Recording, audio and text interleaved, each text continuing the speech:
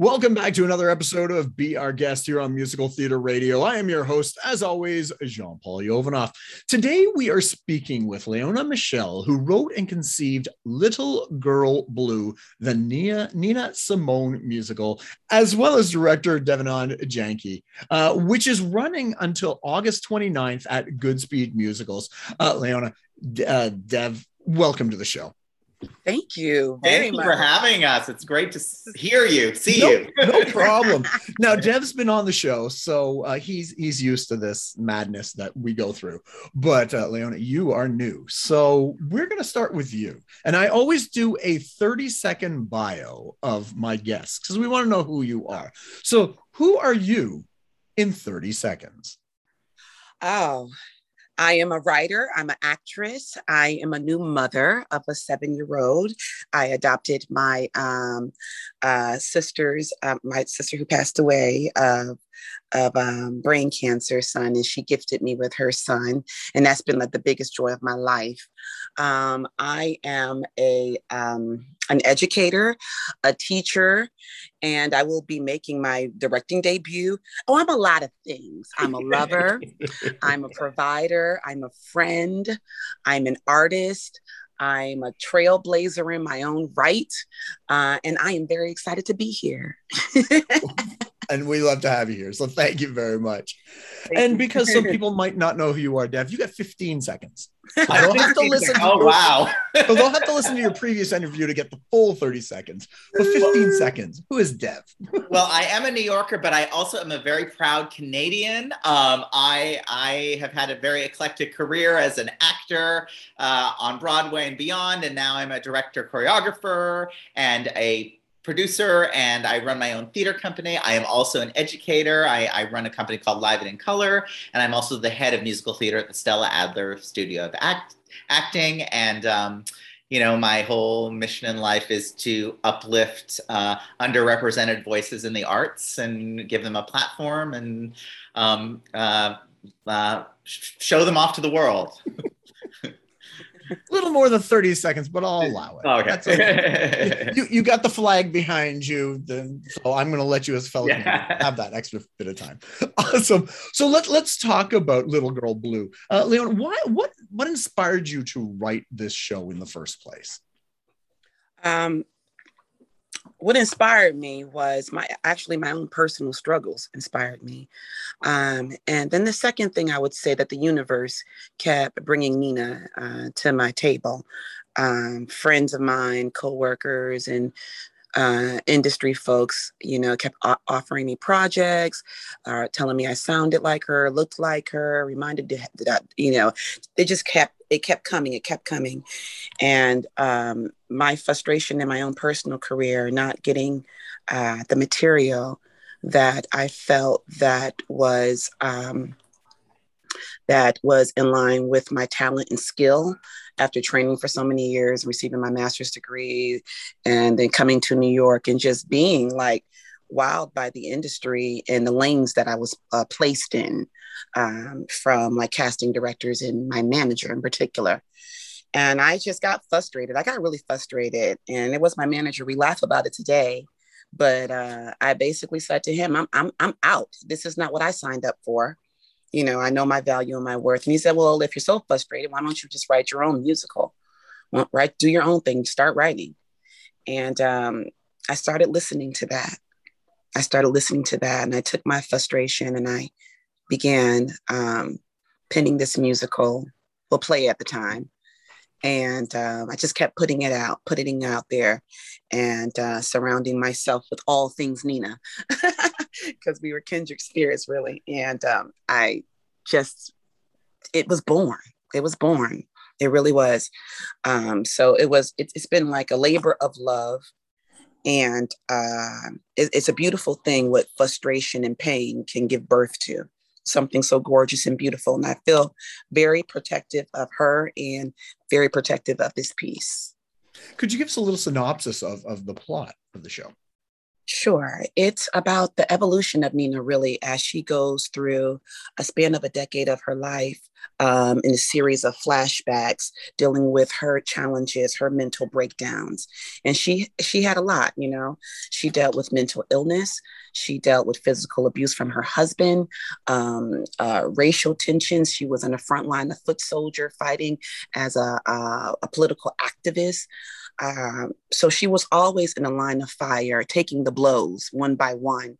And my goal was to quiet all those voices around her that set out to call her an angry Black woman. And I wanted to answer some of those questions, you know. And so that's what the show is about. It's about Nina Simone, the survivor. Very cool. Very cool. And Dev, what drew you to the work? When they approached you and said, would you be interested in directing this? What was that moment? Or what was that key thing that made you go, yes, I have to do this? Well, it was and the minute I met Leona Michelle, you know, it was just to give you a little backstory. We were developing another musical together called The Family Resemblance by an amazing composer, lyricist, playwright, Masi Asare, and Leona was part of that cast. And we just over wine one night out in Connecticut, she mentioned, oh, I've been working on this Nina show. And I like immediately was like, yes, I want to be part of it. I was like, absolutely, it needs to happen. And from the beginning. But I have to say, one of the key elements of the show that drew me in from the beginning was one of the things Leona said at the beginning was like, you know, she was a great pianist, classical pianist, and a great lover of Bach. And for me, that's the core of the show. For me, as a brown person, having grown up in the opera and the ballet and the classical music industry, that really resonated for me because, you know, that's really what she wanted to do and what her love was. And her life took her away from that. She was not allowed to do that. And that's sort of, to me, the key of it, like, how we express ourselves as artists and how we're allowed to express ourselves as artists. You know, it's interesting how, you know, both Leona and my journeys are similar in terms of like having to create our own work because it was not provided to us. And I feel like finally we're able to meld life experience and our art in a way that is just very resonant and I feel is very personal. But I will say the classical music part of it and the love of Bach was sort of like the in for me and sort of the like, oh, that makes sense to me. Yeah, Dev's absolutely right. That was her biggest heartbreak. It destroyed her, really, not getting accepted into the Curtis Institute of Music and not being able to be known as a classical pianist. And that's all she really wanted. And when you hear her talk about it in interviews, it's something that I definitely can identify with. You know, there not being enough room at the table or there's just not room for you at the table. And Nina, it destroyed her. It destroyed her. And the fact that she, you know, was later diagnosed with being bipolar, you know, that just escalated everything even more. One of the reasons she didn't want to take her medicine was because, you know, it slowed her down, her flying fingers down. And that was her everything. Yeah. Her saving grace. Yeah. So to be stripped of that was just the ultimate downfall, really. Lynn, when you were writing this work, did you discover anything about yourself? Any connection with Nina? Any parallels you saw between the two of you that came up? Oh yeah. Definitely. Parallels. Yes, I find that even doing each show that Nina, and I will say myself, I feel like I do my best work in this show when I'm really tired. You know, when I'm really, she took so much blows. She never just walked on stage with nothing, with like wind under her arms and could just float on and fly, you know. She always came with the whole, the weight of her people, what was happening in her country, what was happening in her marriage, what was happening in her head. There was always so much weight that Nina carried with her that weighed her down. And in that, her messaging came out. And in that, the beauty and gorgeousness of her work was produced.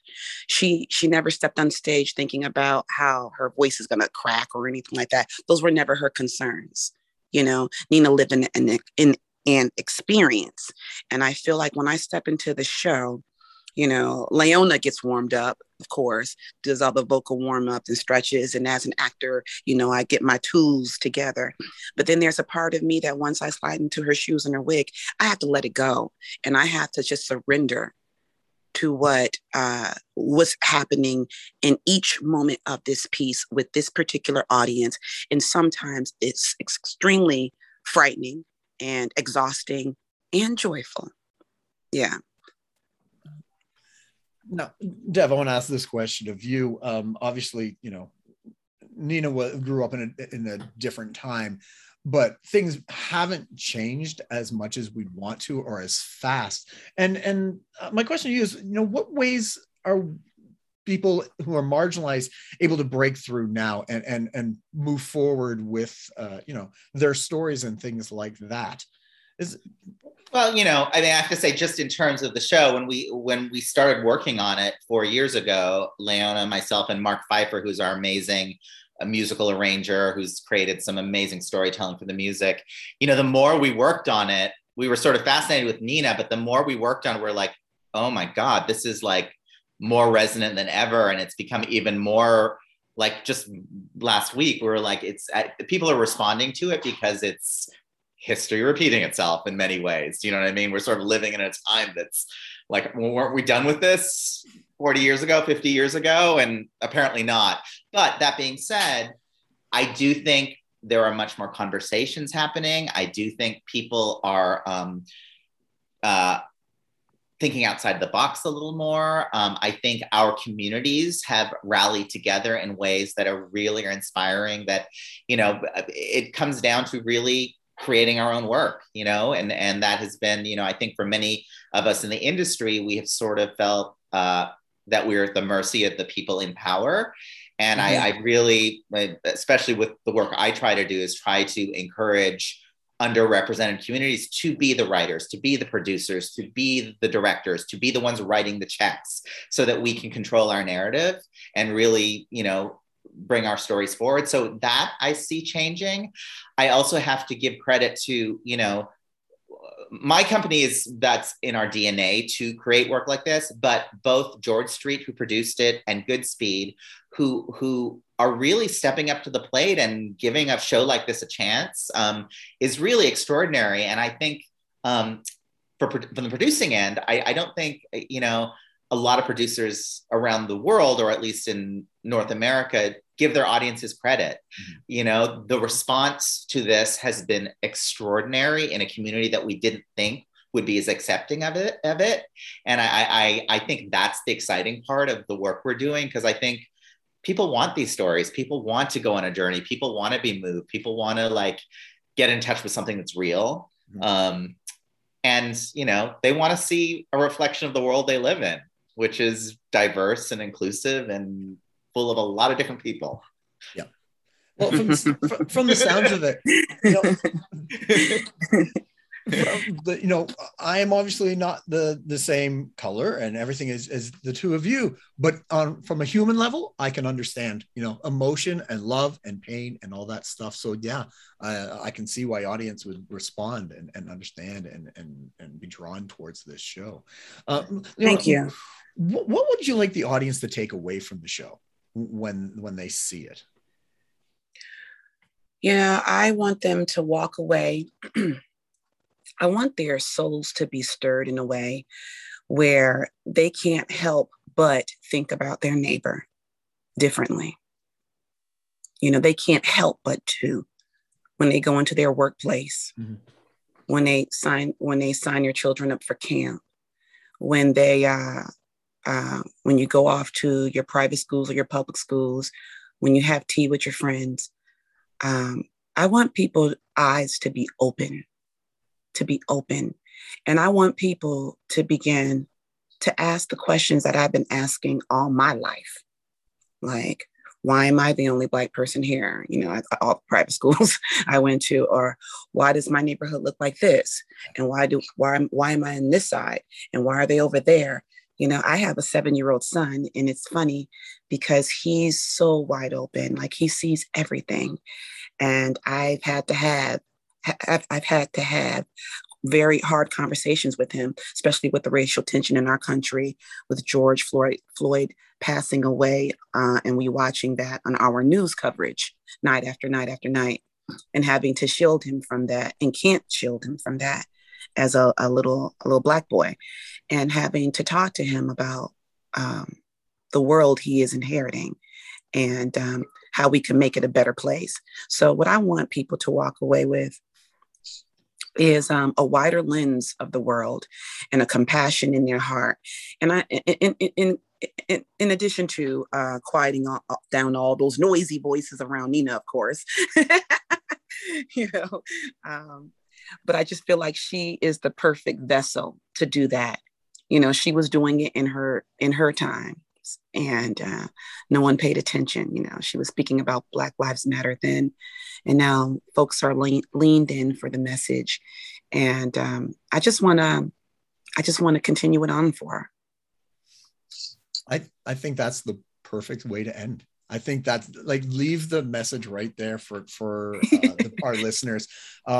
Dev, Leona, thank you so much for coming on and telling us about the show, introducing the world to Nina, because I didn't know who she was before this, but now I do. Now I'm going to have to look into it and learn more about it.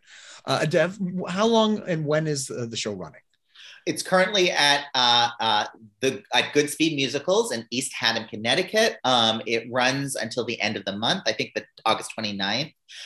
It's an amazing season. It's their season under the tent, because in COVID times we can't do things indoors. But they built this amazing theater outdoors, and I have to say, it's the work Leona does with her 3 amazing musicians, and what Goodspeed has created design-wise around it is really magical. We didn't quite know what it would be like being by the river and outdoors. And we really, for those who can come out and see it, I think you will not be disappointed. It really is a transformative experience. And I know we are all super proud of the show and excited to share with it.